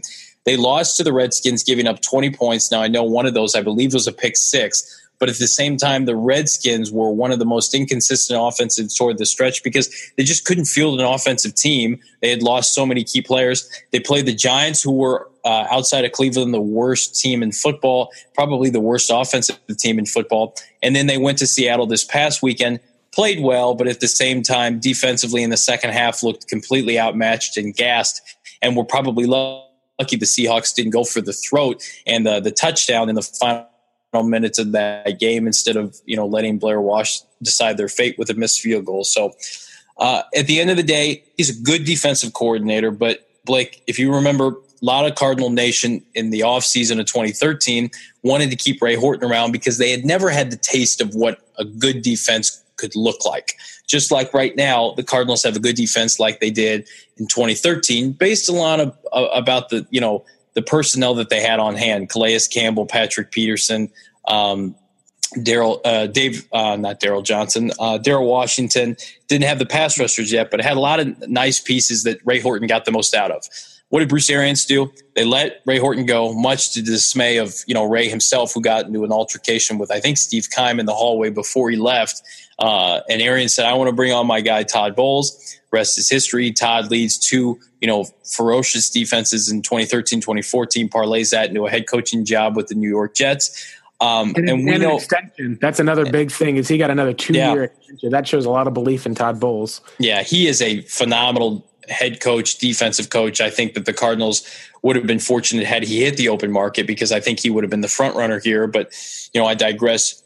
If they're able to find a head coach like a Shermer, like some of these younger guys, DeFilippo of Philadelphia, and not force James Bettcher, but leave it as an option for that coach, I'm open to that kind of scenario. But do I think he's ready to be the head coach? No, I think you'd be regressing significantly. For one, I think the next head coach should be an offensive guy, period, because I think you can find a defensive coordinator looking at the talent that the Cardinals have and say, hey, I can go make a name for myself out in the desert. Look at the team they have. Whereas if you hire James Bettcher, what elite offensive coordinator is going to come work with this team as is? Now, I know they're going to make some changes, but you got to hire your coaching staff now. So I would go out, find a veteran coach to complement, hopefully, my young offensive-minded head coach. Get somebody, fingers crossed, like a Vic Fangio, and roll with that in 2018 and beyond. James will be fine. He'll latch on somewhere else. But the Cardinals have elite skilled players, defensive players like they've never had before. They've never had, since I've followed the team, outside of Simeon Rice, one elite pass rusher. They've got potentially 2, and they've got a plethora of quality linebackers on the inside. Josh Bynes played well. I thought Dansby had a nice season for what it was. Do they need to make a couple maybe splash moves on the defensive line, 1 or 2 maybe in the draft and in free agency? I think it would help. I think that unit is, a B- to a B. But, man, their back 7, I would put that up against anybody in all football. So they should perform well. They were just too inconsistent for me. And, to be an elite defensive coordinator, ascending head coach, you got to have a top 1 to 2 defense that shows up week in and week out, forces turnovers. That's another thing the Cardinals just didn't do. Don't force a lot of turnovers. They were in the bottom third of the NFL in that regard. So I wish him well if he's not back. If he is back, it better just be in the defensive coordinator role. Yeah, they spent most of the day interviewing him today. We'll be talking more about the head coaches as well as being able to take a look at a couple of, looking at a couple of quarterback declarations, including one that was a surprise to some people. We'll talk about that next here on the Bird Gang Blitz. Welcome back in on the Bird Gang Blitz. We'll be moving a little bit away from the Bruce Arians, Carson Palmer, and talking a little bit more about the future of the team. We'll start by briefly talking just about some of the news of quarterback declarations and what it means for the Cardinals picking at 15. Both Josh Rosen and Sam Darnold declared for the NFL draft today. Darnold was the one who a lot of people believe would probably be heading back to USC next season. He's only a redshirt sophomore, had 2 years starting, but he's very possible going to be the number 1 overall pick. And I think with the current CBA, with how it's set up as far as for contracts, you can't really stay and come back another year and to go from $40 million to $50 million. And if you're going to be the number 1 overall pick, even at such a young age, it's better to go ahead and be able to get paid for what you're doing, to be able to declare, to come out. It's going to be tough to get some of those reps. Josh Rosen's the other guy, and he's going to be an interesting case. Has all the makings physically as well as just with his mental ability and processing to be kind of a guy who'd go in the top 5 every NFL draft every year. There's some questions, at least maybe about personality, character. There's questions of both about turnovers. The big thing I think we want to talk about is how will this affect the Cardinals with their search for a quarterback? Will they have a shot at any of these guys, even if they trade up? Will this be more about pushing other quarterbacks down further to them? John, get a couple of your thoughts about this declaration and just the amount of quarterbacks that we're going to be seeing this year in the draft. It's great, isn't it? Darnold was the biggest piece to fall, the biggest domino for me, because it cements the first 2 picks as Darnold and Rosen, and it allows some of these other quarterbacks to trickle down to Arizona. Now, that's not to say that, I think there's probably a 1 out of 5, 1 out of 7 chance that Steve Keim jumps up if that pick is available and makes a trade with either Cleveland or New York. Now, I just don't think that those teams are going to be open for business because both of them desperately need a quarterback of the future. But again, jumping up from 15 to the top 10, I think 15 to 7, you're giving up your second-round pick. Then you talk about the fact that the Cardinals should have 2 third-round picks, one via Calais Campbell, compensatory. So they're going to have an opportunity to go up and get a Baker Mayfield, a Lamar Jackson, God forbid, a Josh Allen, Mason Rudolph at pick 15 if they like him well enough. I'm not going to argue that pick. But, I would love Sam Darnold. He's my favorite quarterback in this class. I think he'll end up having the highest ceiling. And it would be great if the Cardinals were able to package picks and go up and get him. But, considering who's picking first overall, what I was really hoping, Blake, is that, the Indianapolis Colts lost their game in week 17. That would have vaulted them up to pick 2, and they would have essentially been open for business right when the season ended because, with Luck and Jacoby Brissett, they're set at that position. So the Cardinals, especially with the relationship that they have with Indianapolis, would have been, I think, a solid trading partner. But I still don't rule it out. But at the same time, Darnold's decision was one that you heard, 50-50, 55-45 as early as yesterday that he was going to go back to school.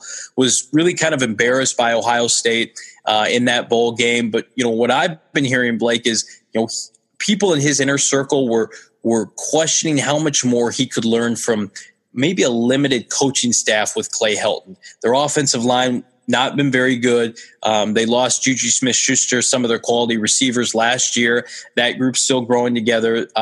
His name escapes me, but they're all conference running back declared for the draft. So, he was going to probably have to carry a mediocre team again.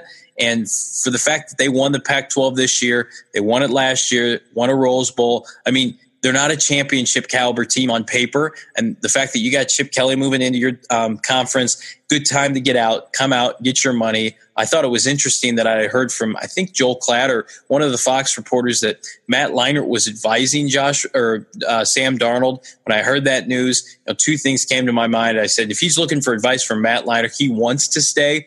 And secondly, Leinart is still somehow screwing the Cardinals even after all these years when the Cardinals selected him in 2007. So it's great news. It's great news, the fact that, I expect Lamar Jackson. He's really the only one who hasn't declared. I expect that to come to fruition here in the next week or so. I think the deadline is January 15th. I've got 5 first-round quarterbacks. If Drew Lock declares, he's my 6th. I think he's probably the 40th to 45th best prospect, but in my book, that's worth, using a late round pick on or late first round pick on. So it's an exciting time for the Cardinals because they have an opportunity to really make their presence known in this draft, go up, be aggressive, potentially jump teams like the Jets and the Broncos. And Blake, I know you touched on this on Twitter this afternoon that, some of these teams are going to fill their starter spots in free agency and not have that sense of urgency to go out and get somebody in the draft. I mean, how great would it be if Kirk Cousins, if he didn't come to Arizona, if he goes to the Jets, if he goes to the Broncos, those guys then are eliminated. If somebody trades for Alex Smith, and thinks that he's the missing piece, you never know. John Elway could think that and sign him to a big extension. I think that there's going to be less noise around a lot of these second-tier quarterbacks, and they're going to be available, closer to pick 15th than people think. Brock Osweiler was a bust for the Broncos. Paxton Lynch looks like a bust. Do they really want to draft another high prospect, high quarterback in this draft outside of Rosen and Darnold? I'm not convinced they do. Now, the Jets, some of these other teams, you may have to jump them if you want a Baker Mayfield. But, in terms of these second and third tier QBs, Cardinals should be fine. It should finally be the year that they get their guy. But again, keep your Twitters handy because I wouldn't put it past Steve Keim to put out a deal with Cleveland or the Giants, assuming they don't want to take one of these guys, especially Cleveland. If they want to take somebody like Baker Mayfield at 4, they're convinced, or Josh Allen, why not put that number 1 pick up for grabs? If you think that Darnold or Rosen either doesn't want to come to your team or you're not sold on them, Peter King had something in his MMQB column that said that from an anonymous scout or source within the league said that he'd be surprised if Allen wasn't the number 1 overall pick. Well, great. Let's push him down to 4 and let's let the Cardinals trade up. Yeah, no, it's when you're talking about supply and demand, the demand for quarterbacks is always sky high. It's even higher this year after so many teams had miserable years, after quarterback injuries, teams didn't pan out. I think that's great news, at least for the Cardinals, that you have another guy, especially because it kind of fleshes things out. If Allen's still going to stay up higher, if there's any chance of him falling anywhere further, at least if he ends up becoming Arizona's guy. I don't know if I see Steve Keim looking at him with the production, but it's all part of the process we'll have to look for. Just the fact that you have so many quarterbacks in this year, I think, is big. I think it'll be very interesting to see with Lamar Jackson because I do expect him to be able to declare for the draft if he's hearing that he's not a quarterback or not a top pick for that one. If he decides to go back, I don't think that that'll change anything. I would still expect him to be in this draft, especially considering just the poor team situation around him. One touch at least on Drew Lock, because I think that let's go into the situation of, let's say Arizona trades for an Alex Smith, and you're talking about looking at a 2019 quarterback, God forbid. But I think that he's a guy who he didn't get it was revealed that he did not get a first or even a second round draft grade for the NFL Advisory Board. I think honestly they took one look at his completion percentage and just kind of checked it off. He ended up passing Baker Mayfield for touchdowns this year at the end of the year at 44, and that's against SEC defenses. So I think that's impressive, but he at least has confirmed to multiple Mizzou sources he is going back to school on January 2nd. Maybe something changes his mind before January 15th, but usually once guys say that, they're going to head back. So the quarterbacks we'll be looking at for the most part are going to be, as we talked about with Rosen and Darnold, that seems like 1, 2. And what I love about this year is it's another year where we get to have a couple months of debate about which is going to be the top quarterback prospect, because we've had this with Jameis and Mariota. We've had this with Carson Wentz versus Jared Goff. You can even trace it back to Peyton Manning and Ryan Leaf. And for those who've read Bruce Arians' book, just throughout the whole process, Ryan Leaf looked like a bust throughout the whole thing, but still impressed enough with the big arm and just a lot of the confidence. Had so many different problems that went with it. But I think this is going to be a great little kind of some drama to go and figure out which team is going to be there. And I do think that we're not going to really know up until the last month, unless the Browns decide to make it very, very clear right away. Then I think at that point the Giants would probably at least say, but for the most part, they try to keep that on the down low just in case there's a little bit of, hey, we might trade this pick. They might want to sneak up and get your guy at number 1. So I think that'll be the case where we'll be able to have a whole lot of talk and discussion about Darnold versus Rosen, who's going to win out. Allen, we'll see, because I think with the top 10, it'll be interesting to see at this top 10 discussion. Let's go. I'll just mention the rest list. We'll get into more of this at least moving forward in probably one of our upcoming shows. But you've got Baker Mayfield is now, his college career is officially officially over. Tough game, at least, that he had in the college football playoff. Does not have a shot at a national championship. Mason Rudolph and Luke Falk would make up the bulk of the kind of top senior quarterbacks. The other ones in the Senior Bowl are all going to be at the Senior Bowl this year. It's going to be a fantastic area. Josh Allen is eligible. He hasn't accepted his invite yet, but since he is already at the position of graduating, I believe he would be eligible. You also have guys like Kyle Lauletta, Kurt Benkert, Brandon Silvers from Troy, Mike White, who's kind of a sleeper, has a pretty big arm and some production, and Nathan Shepard is kind of your maybe one of the token guys at least. Maybe you get to see a guy who gets an invite from the Shrine Game, but I do think that there's enough depth this year that the Cardinals can at least look at maybe not taking just one quarterback, but do what the Washington Redskins did a few years ago. Take one in the first, maybe if you have to trade up for one, and then take a look maybe around that fifth round, you'd be starting to look at taking. I don't know if they have a fifth round pick this year. I know they've got a fourth at least. Like maybe you'd take a second pick at least for that one. You are going to have some cap space you'll be able to spend on your offense, re-signing guys back to that defense. Let's go ahead. We're going to take another quick break here, and when we come back, we'll basically wrap up our show talking about some of these coaches that are going to come up. We've got right now about 6 or 7 names at least that are there. One name that's notably absent right now, as well as one from an in-division rival. Let's go ahead and we'll talk about that when we come back here on the Bird Gang Blitz in just a bit. I'm Jay Farner, CEO of Quicken Loans, America's premier home purchase lender. We've created a new way to protect you from unpredictable interest rates. Our exclusive Rate Shield approval. First, we lock your interest rate for up to 90 days. Then, if rates go up, your rate stays locked. But if rates go down, your rate drops. Either way, you win. Call us today at 800-QUICKEN or go to rocketmortgage.com. Rate Shield approval only valid on certain 30-year fixed-rate loans. Call for cost information and conditions. Equal housing lender. Licensed in all 50 states. NMLS number 3030. Additional conditions or exclusions may apply. Steelers one.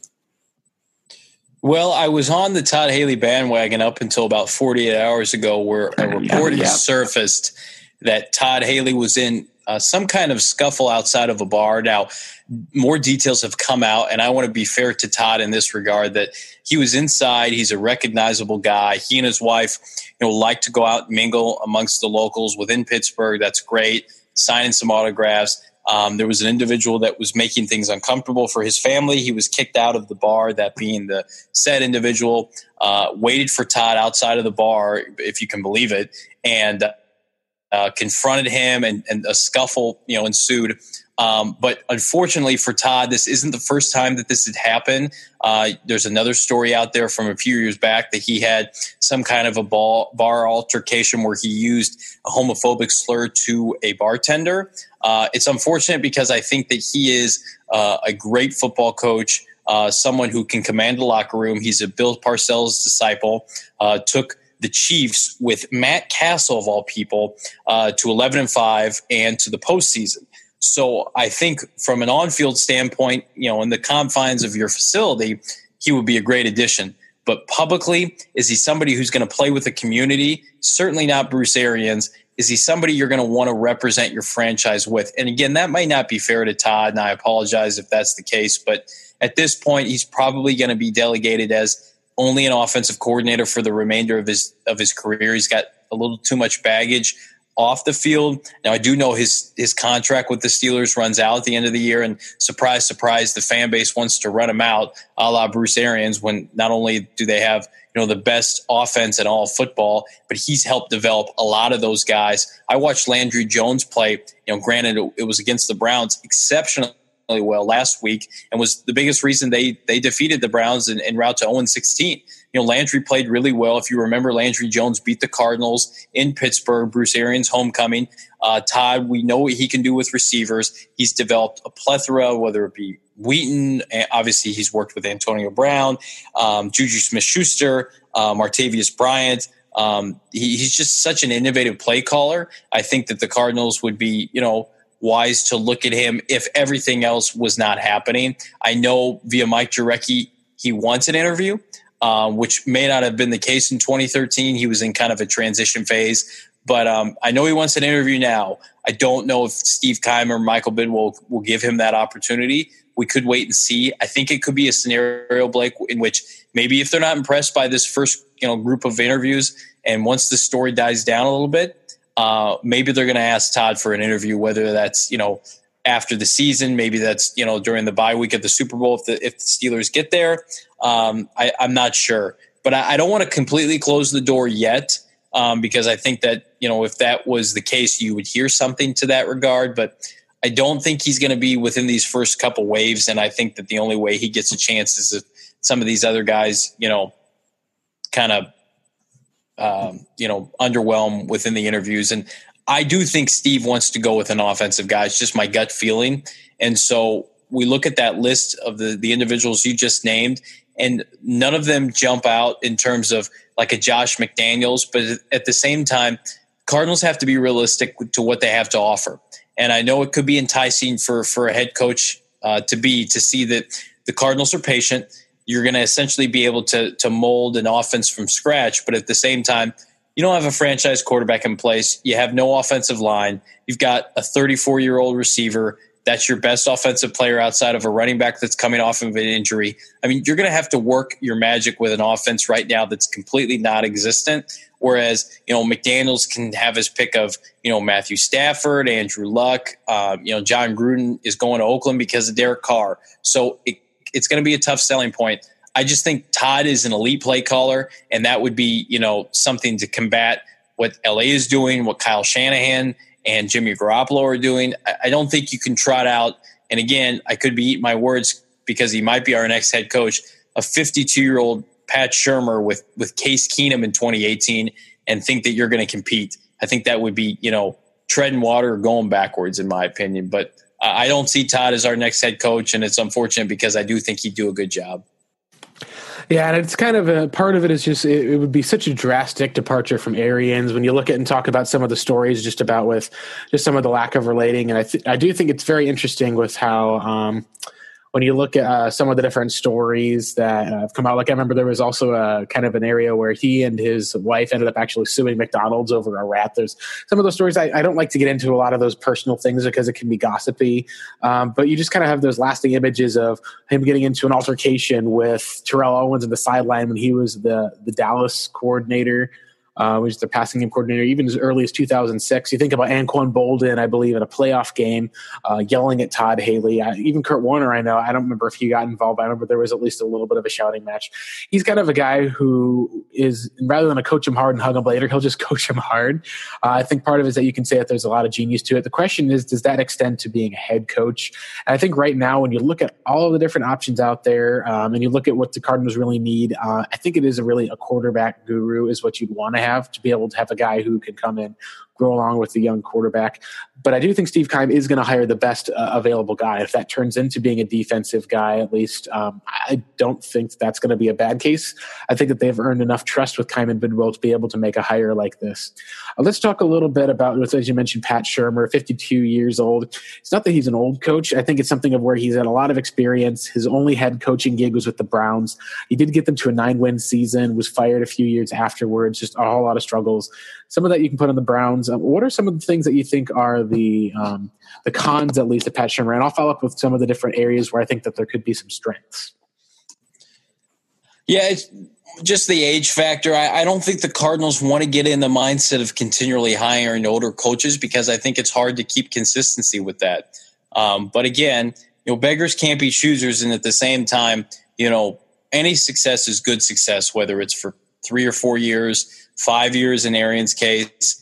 And Shurmur, to his credit, has bounced back very well. Took over for Norv Turner midseason last year, turned around this Vikings offense that was a doormat, has made Sam Bradford and Case Keenum look very strong. They've revamped their running game with Latavius Murray after losing Dalvin Cook. Their offensive line, while better, is still probably middle of the pack average. Adam Thielen has developed under Shurmur as, a Pro Bowl caliber player. Stephon Diggs was a 6th rounder. He's done well with Shurmur. So he's got a lot of pros, but at the same time, you just look at the fact that you've got probably the 2 best young offensive minds in your division, and you're going to counter with a guy that his career coaching record, at least in Cleveland, when he was, a first-time head coach, was, I think, 4 wins one season, 5 wins the next. And again, 5 wins in Cleveland may be like 10-6 anywhere else, but at the same time, he's well respected. I'd love him as my offensive coordinator. I'd love him as my quarterback coach. I just am, based on what I've read, reports, going back to when he was a previous head coach, just not super impressed by him. I don't want to retread like somebody like Mike Munchak, who we're rumored to be interviewing. He's the serial offensive line coach. Again, great at what he does now, but he was a dumpster fire in Tennessee. I want probably, in my opinion, Blake, I want to roll the dice on a young guy who hasn't had an opportunity, or I want to go with, maybe a defensive guy, like a Jim Schwartz, who at least has taken a team to the postseason in Detroit, where that's completely unheard of. So there are other options that I prefer more. But I would have to learn to live with it. And, what I do think could be a nice marriage would be Pat Shurmur and one of these young quarterbacks. But again, is Shurmur going to be the guy that, and this is my bias coming out and me just, thinking out loud, that's going to want to roll the dice on Baker Mayfield or Lamar Jackson because they're not conventional quarterbacks, and that's generally what he's worked with. Keenum can move a little bit, but you look at the guys he had in Cleveland, they were, statues in the position, and that's more probably about, the personnel decisions outside of what he had control of. But, I look at, John DeFilippo in Philadelphia and the fact that, he's molded Carson Wentz into really, a quarterback who is an MVP caliber player, but also has tremendous mobility and can be a little bit unconventional. And I just think that with his age, he'd probably be a little bit more open to a non-conventional quarterback like Baker or Lamar, whereas some of these older guys, you feel like they're stuck in their ways a little bit. And, one last thing I'll bring up, Blake, is if you're going to hire a defensive-minded head coach and you're going to draft a rookie quarterback and you're going to get an offensive coordinator to come in and work with that individual, and if they have success, you're going to lose that offensive coordinator. And then you're going to see what happened with Matt Ryan this year, regressing after Kyle Shanahan left.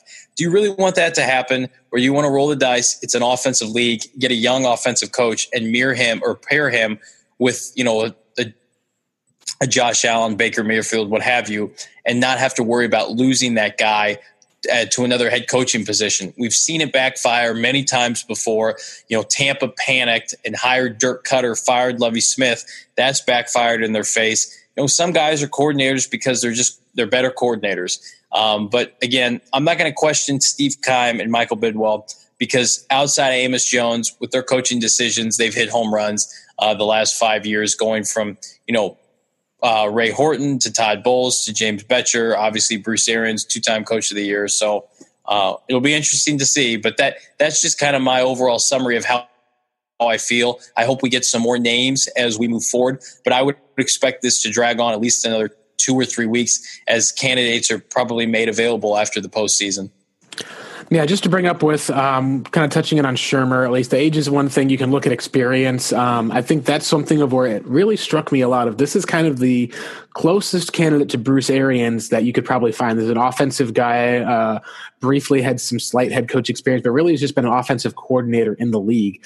One thing that's also similar to Arians is everywhere he's gone, you've at least seen improvement in your offense when he's been their OC. You look at just with how when he was with the Eagles, he's basically been kind of for the most part, almost not quite an Andy Reid disciple, but he's going to be in a lot of those different types of circles. He really was a guy who worked with Donovan McNabb as a young quarterback. He had, that was a very, very mocked pick. Look at how he went to the Rams. They basically went and improved from their 1-15 season up to 7-9, especially just with the fact that Sam Bradford, he developed him as a rookie. Look at the Cleveland Browns. Colt McCoy had his best season, at least under Pat Shurmur. I believe that he actually was a rookie as well. Maybe he's a rookie or it was his second year at the team, I believe. I was also double-checked. I was incorrect at least. I was thinking about 9 or 10 wins. That would be his total winning record. He's 10-23 as a head coach. And I think that's the biggest concern that you have with when you have these guys who become head coaches. And even though it's with the Browns, you still have to at least question if you're not seeing that success and you're giving him 3 years, maybe it was a little bit premature that they fired him just for how despondent that franchise was. He didn't really actually have a good shot at a decent quarterback for the most part. But you look at with how every single place he's gone, he's at least had success. He's improved their offense. I think it is some of those things where you, like you're saying, it is one of those spots where you have to wonder whether he's better as an offensive coordinator than as a head coach. I think if they do hire Pat Shurmur, I could very easily see them being able to trade for an Alex Smith and being able to move that route. And I do think that might be settling a little bit. Maybe it's if they feel like they have to have a window for Fitz. I don't honestly see Steve Keim and Michael Bidwell having that type of urgency at least. Let's at least go and talk if we have a little bit about, just before we get back to these last two offensive guys, let's talk a little bit about some of these defensive guys. We've talked a little bit about James Bettcher already, so we don't need to talk about him. I do think that he's just a guy who they're going to make sure they vet and go through. But if he was going to be a leading candidate, I think we would have heard a little bit more about it now. We've got guys as far as for Matt Patricia is probably the biggest name that's out there. I think that's one thing I'd like to at least talk about is just the fact of what would happen if this team did get a defensive head coach like Matt Patricia. Brian Flores is a big name that's out there. Wilk's the one who I think a lot of Panther fans are kind of eager to push on. What do you think it would look like for a defensive head coach? Because I think it would a lot revolve around their staff. But I will say the defense is a huge selling point of this team. It's a top 5 defense. What if the Cardinals decide to build that defense and try to win games similar to the Chiefs have done by managing the game and then kind of building that offense slowly? Well, I think it would be a good response to the fact that, everybody else in your division has gone so offensive heavy. The Cardinals on paper have the best defense in the division now that Seattle has imploded. And I know that St. Louis has, Aaron Donald, but again, the Cardinals to me, just with their personnel, should have a top 5 defense for the next couple of years.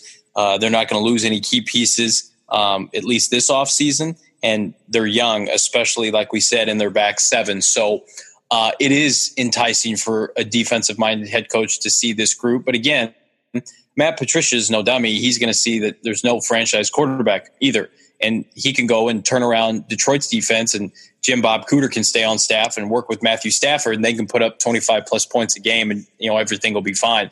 We've seen what a great defense does over the course of the year. If it doesn't have a competent offense to complement it, it gets tired, it gets run down. Special teams play a part in that. You can't win championships with defensive alone. Now, if we were going to go the defensive route with a Matt Patricia, I think that it would be in his best interest to find a veteran offensive coordinator. I don't know off the top of my head who's going to be available for that position. I've been so keyed on them hiring an offensive head coach and getting a veteran defensive coordinator that I haven't really had time to look at some of those names. But at the same time, I think you would see, this defense really take it to the next level, at least for the first half of the season. But again, everything is so, predicated on what kind of offensive success are they going to have, what kind of quarterback success are they going to have. It would be great to mirror the rookie seasons of Russell Wilson or Joe Flacco, where you had a top 5 to 3 defense, rookie quarterback, you ran the ball, you played great defense, you got to the playoffs, you got those early, growing pains out of the way for that rookie quarterback. That's what that does. But a lot of things got to fall into place in that scenario. Of all the defensive guys that you mentioned, Blake, I think Patricia would probably be my favorite based on, all the reports that we're hearing out of New England, that he is probably the top defensive disciple in the Bill Belichick era. But there are some questions about his maturity following the Super Bowl last year. He did wear a Barstool Goodell clown face, for lack of a better term, on the jet. And I know that this has come out that Goodell was pissed about it. He still hasn't gotten over it. This is the coach that you're going to trot out to your community, your fan base. They're going to take the annual at the NFL owners meetings. You got to take the picture of all the head coaches, and Goodell's going to be there. Again, is he somebody who you think can represent your franchise? He kind of looks a little bit like a slob. I mean, he's not buttoned up. He's got a huge beard. Is it another Rex Ryan scenario, or is he a guy who maybe kind of like a mad scientist in the way that he can work with the personnel that they really don't have? But again, you just don't know with any of these Bill Belichick disciples how they're going to last long term. Because none of them have had sustained success. I think McDaniels is better off because it's an offensive league. And if he gets paired up with a franchise quarterback of his choosing, whether it's a Stafford or Luck, to have success, Patricia is going to be relying on a lot of different factors. So he would be my top choice, again, because I fall for that Patriots lore. But again, would much rather go with an offensive head coach. Yeah, one thing that at least makes Patricia stand out a bit for me that a lot of people haven't realized is he actually has an offensive football background. He played offensive line and started off as an offensive assistance coach and then moved to the defensive side. I think part of the reason he's been in heavy demand is that he has a great understanding of the game, and from at least what most reports say is that he is kind of more of that mad genius type. Maybe you could look at, depending on how the interviews are, some coaches I think will probably be turned off from him. Maybe some of them will buy into that Patriots lore. Perhaps this is kind of a guy who, when you talk about a little quirkier, like a little Bruce Arians, maybe that's going to be some of that type of a swagger. But I think that would be part of what I would at least like about him more than some of the defensive guys. Brian Flores is another one who he's a up and comer. He takes care of the red zone defense for the Patriots when they plan that out each game week. He's tremendously respected and loved by the players there. They just have like absolute adoration for him, similar to the Cardinals players when Todd Bowles was their DC. I think that he is a possibility at least of becoming maybe another Mike Tomlin, a guy who's not as considered, maybe comes out of nowhere, but he'll probably be replacing Patricia as the defensive coordinator should he leave and Flores stay. As for Keith Armstrong, he's another coach who's I think very interesting. He and Steve Wilkes I'm not, I think, the biggest Wilkes fan. I think part of it is, and we'll talk maybe more about him as we get more info in the next show, the next podcast episode, I should say. Keith Armstrong gets a special teams one. A lot of the Falcons are kind of joking about the quality of their special teams, but I think we've at least seen some special teams coaches succeed in the league. I think it'll be something of, we are going to really vet a lot of these different candidates to be able to go over and see just exactly what they're looking for. And these are probably some of what's really great about this is these are basically all of the biggest names that you're looking for going into this offseason. And each one of them is a guy who not only are the Cardinals probably going to get an interview with, you actually could think that they'd have a shot of being able to land. Whereas if you look back in when we had that 2012 offseason going into 2013, Cardinals wanted to get Andy Reid. People thought it was going to maybe be a done deal just because of Kevin Kolb. They didn't end up having a shot with Andy Reid. Mike McCoy didn't even really interview with the team. The Chargers swooped in. Part of the reason that they had said was very similar to where the Cardinals are now. They did not have a quarterback, but it seems that they've, because of Arians and because of the fact of where their defense is still built now, they've built themselves up tremendously where I think they could, if they wanted to land a Matt Patricia, they would have that opportunity to be able to land him. They would have the ability to land whoever the top kind of quarterbacks, guru and coaches on the market. And let's talk a little bit, just moving back into that offensive side. Mike Munchak is Steelers offensive line coach, maybe the best Steelers offensive line coach. He's basically kind of similar in terms of with Pat Shurmur of being not quite successful, at least with that. He, in his one stint that he had, at least I believe, with the Titans, just really did not end up having any type of really success. There's some strange stories kind of around him. He did end up having a regular season record of 22-26 when he was a head coach, so it's not quite Pat Shurmur on the Browns. I just don't see him as being a guy who's a serious candidate unless he goes and wows them. This would be a guy who maybe would fix the offensive line, fix your run game, but isn't a quarterback guy. Let's go ahead and close out kind of talking about that quarterback guy, and that's going to probably be John DeFilippo, who's maybe our top pick. The guy who I think at least I would also look into would be the Rams offensive coordinators. We've talked about Matt LaFleur. Ever since he and Kyle Shanahan left, he was Matt Ryan's quarterbacks coach last year, and he's moved on with Jared Goff this year, and he's probably been part of their 32nd to first turnaround. I would certainly go ahead and interview him, even maybe ahead of some of these other guys with more experience, just to see if you could land that next stud. And you'd also be taking him away from the Rams in division, which would be great. But let's go and talk a little bit about DeFilippo, or Coach Flip is kind of his nickname is. John, what's some of the reasons why you like him? Is he kind of your front runner you'd like for the Arizona job? What are kind of the things that he's done that would stand out where you think he'd be the best candidate for the job?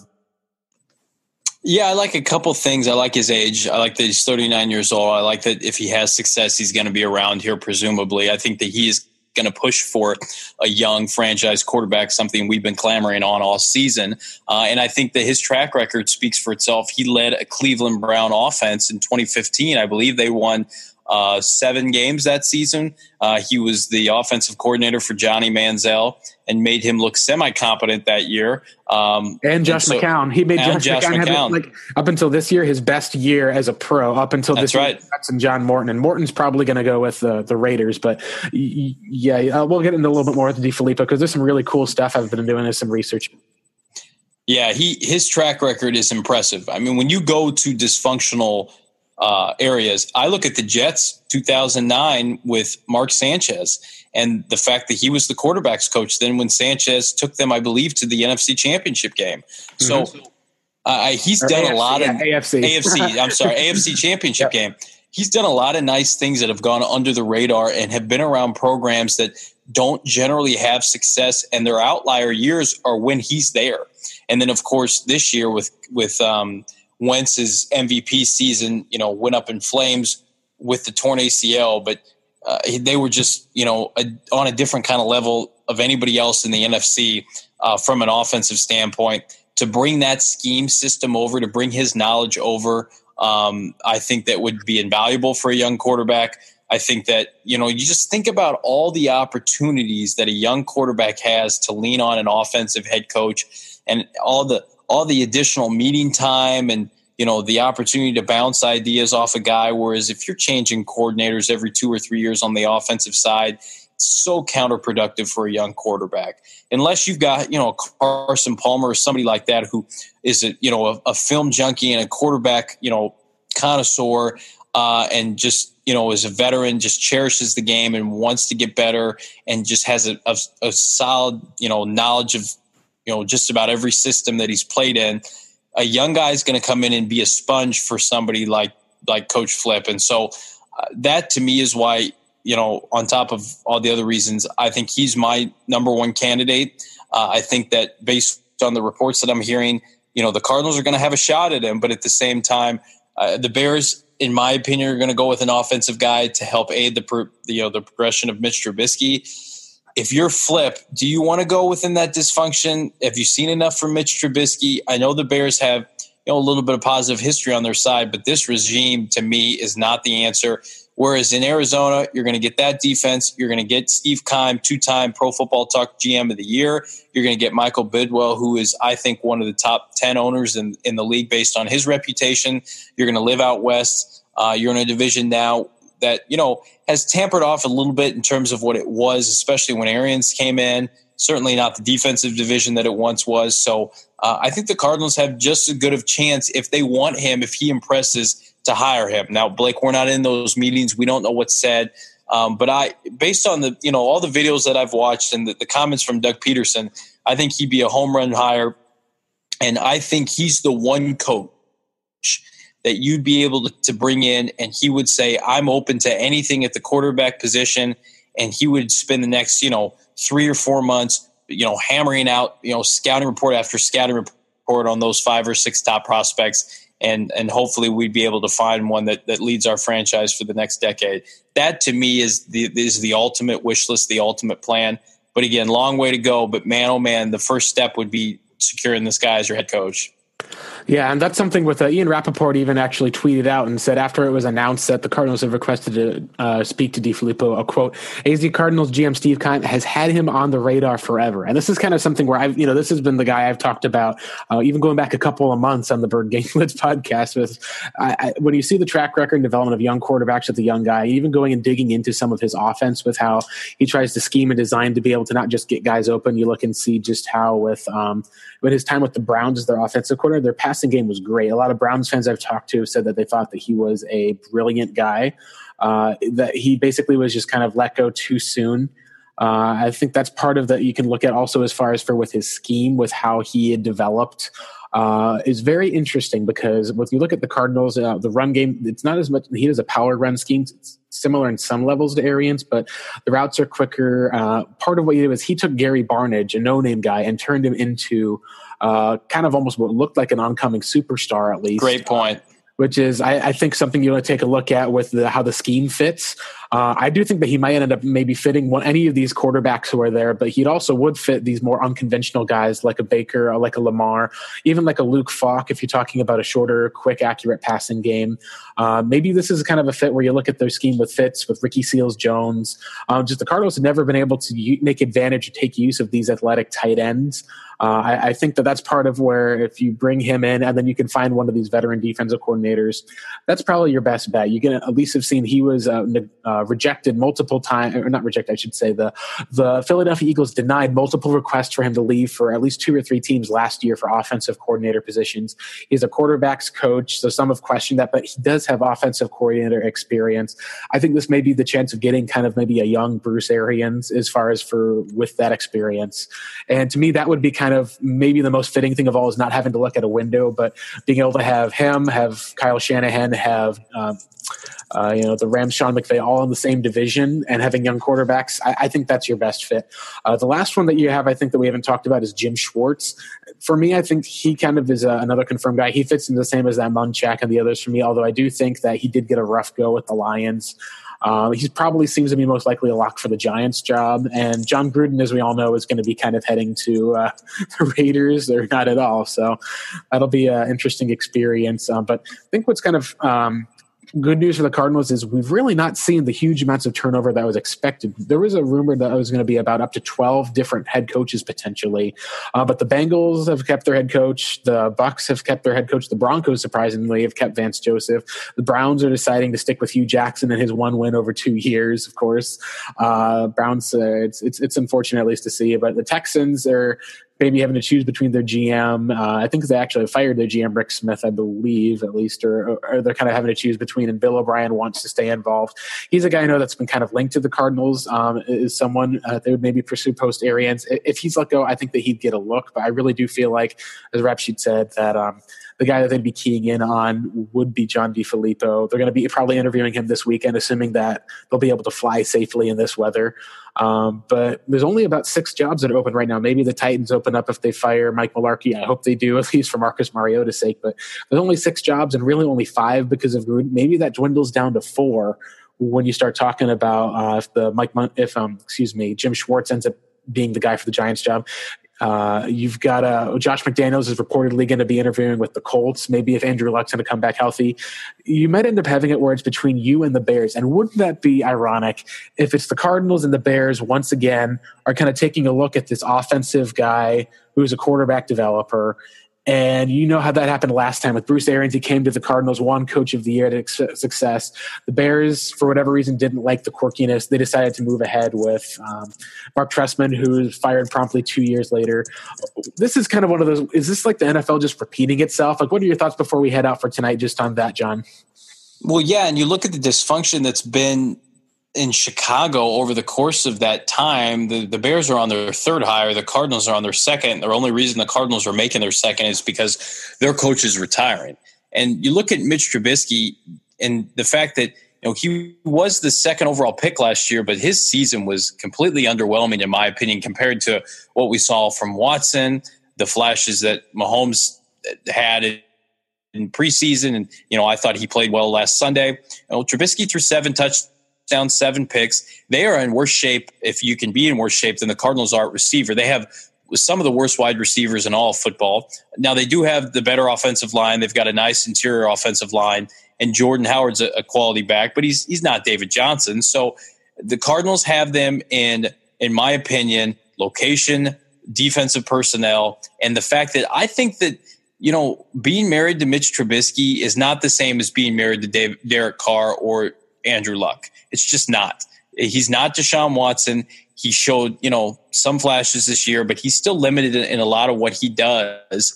That's not to say I think he's going to bust. I liked him before the draft, but I think there is an over-analyzation of the Cardinals not having a quarterback of the future on their roster now. If you're meeting with Steve Keim, and if Steve Keim has to sell Coach Flip on this job, all he has to say is, I'm going to have $40+ million in cap space after I make a couple key moves. I've got 2 third-round picks. I'm not afraid to deal future picks. My defense is stacked. You don't have to worry about that. We're going to make a couple key signings in free agency. I'm going to bring in 2 or 3 quality offensive linemen.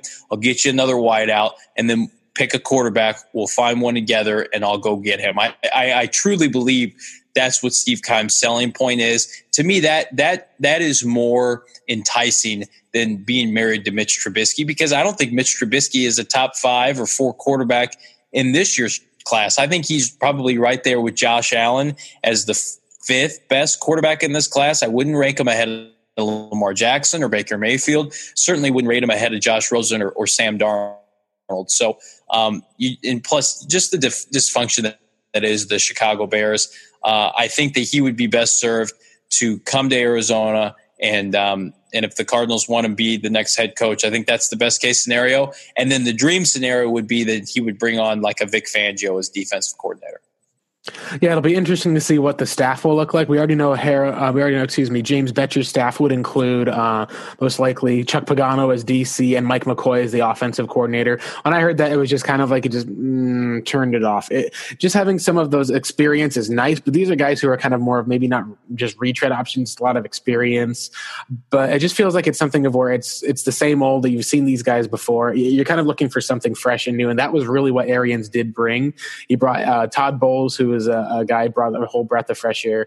I do think that with Flip, as you're saying, another thing you can at least always try to sell on, not just that, but the Cardinals, as far as for stability and organization, also have a lot of that due just to their stadium. I think that's a huge thing that you can also sell, at least versus Soldier Field. Part of Trubisky's struggles, I think, are related to it's really difficult for quarterbacks to succeed in Chicago. Just not just the wind, the outdoor, the conditions, everything I think is difficult. And the second thing is John Fox.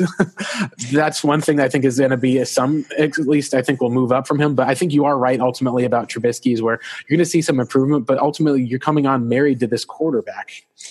Well, another quick point, Blake, I want to make is the fact that the division boasts Aaron Rodgers. The Packers look like they're getting their act together. They fired their GM. They're reshaping their coaching staff. I would assume that they're going to start participating in free agency. That's a team that's going to turn it around in a big way. The Lions have a better quarterback in Matthew Stafford. They've got a better roster. And then the Vikings are 13-3 this year without a franchise quarterback. And Mike Zimmer is a heck of a head coach. So you're the fourth best team in that division, at least next year, if not the next couple of years. You really want to be in the same division as Aaron Rodgers. That's all I'm saying.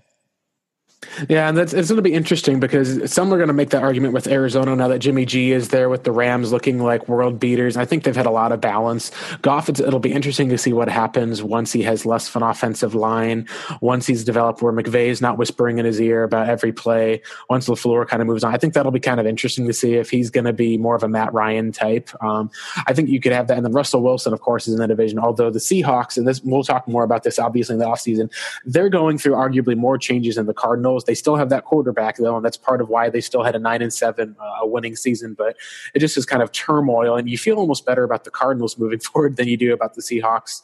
And it'll be interesting. I think we'll be able to see through this process. I think if Eagles end up going in, they've got to buy. They've got the home field advantage locked up. If you end up having the Cardinals kind of settle down a little bit after they meet with Flip and some other guys, and you start having it, I think that it might be more of that being kind of locked in. But I do think you're going to see a lot of meetings over the next couple of weeks. But yeah, it'll be something at least to watch out for and see. I think that is kind of your best case at least. And we'll see. You never know. There might be a coach that comes out and surprises. That happened with the Steelers, who are going to hire Russ Grimmer, Ken Wisenhunt, and up going with Mike Tomlin. Bruce Arians is the last coach hired, as we know, that season. He ended up outlasting every single one of them, except for Andy Reid, who was, of course, got the Chiefs back in the playoffs. So I think that'll basically wrap it up for us in the Bird Gang Blitz. We'll have more at least coming up as we get into the head coaching search. We'll do a little bit more reflection, just getting down to the basics of some of the individual players in 2018. Which guys are we bringing back? Who do we want to move on from? Then also just kind of previewing, just looking forward to the draft with these quarterbacks, being able to kind of see as the process gets started. It's going to be a lot of fun. John, let's tell everyone where you can find you again. On Twitter, I am at Johnny's Football, JOHNNYS Football, all one word. Give us a follow. Blake, where can they find you? Yeah, they can find me at Blake Murphy 7. You can also find my work on Revenge of the Birds. I'll be getting into my quarterback breakdowns coming up. What's going to be kind of fun is I'll actually go ahead and release my breakdowns here on the Bird Gang Blitz podcast before I'll actually be publishing it on Revenge of the Birds. So if you're going to want to get a little bit of a teaser about what some of the findings are, last year it was really fun to go through. It opened up a lot of eyes as people got to see just how good of a prospect Pat Mahomes was, about how the stats backed it up in a lot of different ways. It'll be fun to get back into that this this year as far as some additional work. The other thing, at least, also is we're probably going to be starting up a Bird Gang Blitz Twitter account pretty soon. I'll be publishing the backlog of the shows. Since we're finally done with the 2017 season, there's a little bit of a chance to breathe and catch up. So we'll be able to kind of go through, and we'll be publishing those and kind of summing up what were some of those things we were right on, what are some of the things we missed on. It'll be kind of fun to have a little bit of a review for that, just going over the whole 2017 season, as I look forward to probably the most important Cardinals offseason that they've had since 2013. All Very right. good. Sounds great. Thank you very much for joining me as always, John. Thank you for joining us as well. For you faithful listeners, I always appreciate every single week. Take care, and we'll talk to you next time on the Bird Gang Blitz. It's time to get serious about California's failing infrastructure. More than 1,600 bridges are structurally deficient. Proposition 6 will make things even worse. Prop 6 eliminates more than $5 billion annually in dedicated transportation funding. And 6 kills local traffic relief projects already underway. That's why the California Professional Firefighters and California Association of Highway Patrolmen all say no on 6. Paid for by No on Prop 6. Stop the attack on bridge and road safety. Sponsored by business, labor, local governments, and transportation advocates. Committee major funding from California Alliance for Jobs. It's time to get serious about California's failing infrastructure. More than 1,600 bridges are structurally deficient. Proposition 6 will make things even worse. Prop 6 eliminates more than $5 billion annually in dedicated transportation funding. And 6 kills local traffic relief projects already underway. That's why the California Professional Firefighters and California Association of Highway Patrolmen all say no on 6. Paid for by No on Prop 6. Stop the attack on bridge and road safety. Sponsored by business, labor, local governments, and transportation advocates. Committee major funding from California Alliance for Jobs. Hello, I'm Ashley Carmen. I'm Caitlin Tiffany. We're the hosts of Why'd You Push That Button, The Verge's show about all the choices technology forces us to make. We're back for season 3, talking about questions like, why do you delete your tweets? And why do you type in lowercase letters that make you seem like a serial killer? And why are you on an exclusive dating app? You're not that special. We're releasing a new episode every Wednesday, and you can find us anywhere you typically find podcasts, which is Apple Podcasts, Google Podcasts, Pocket Casts. So go ahead and subscribe and check us out.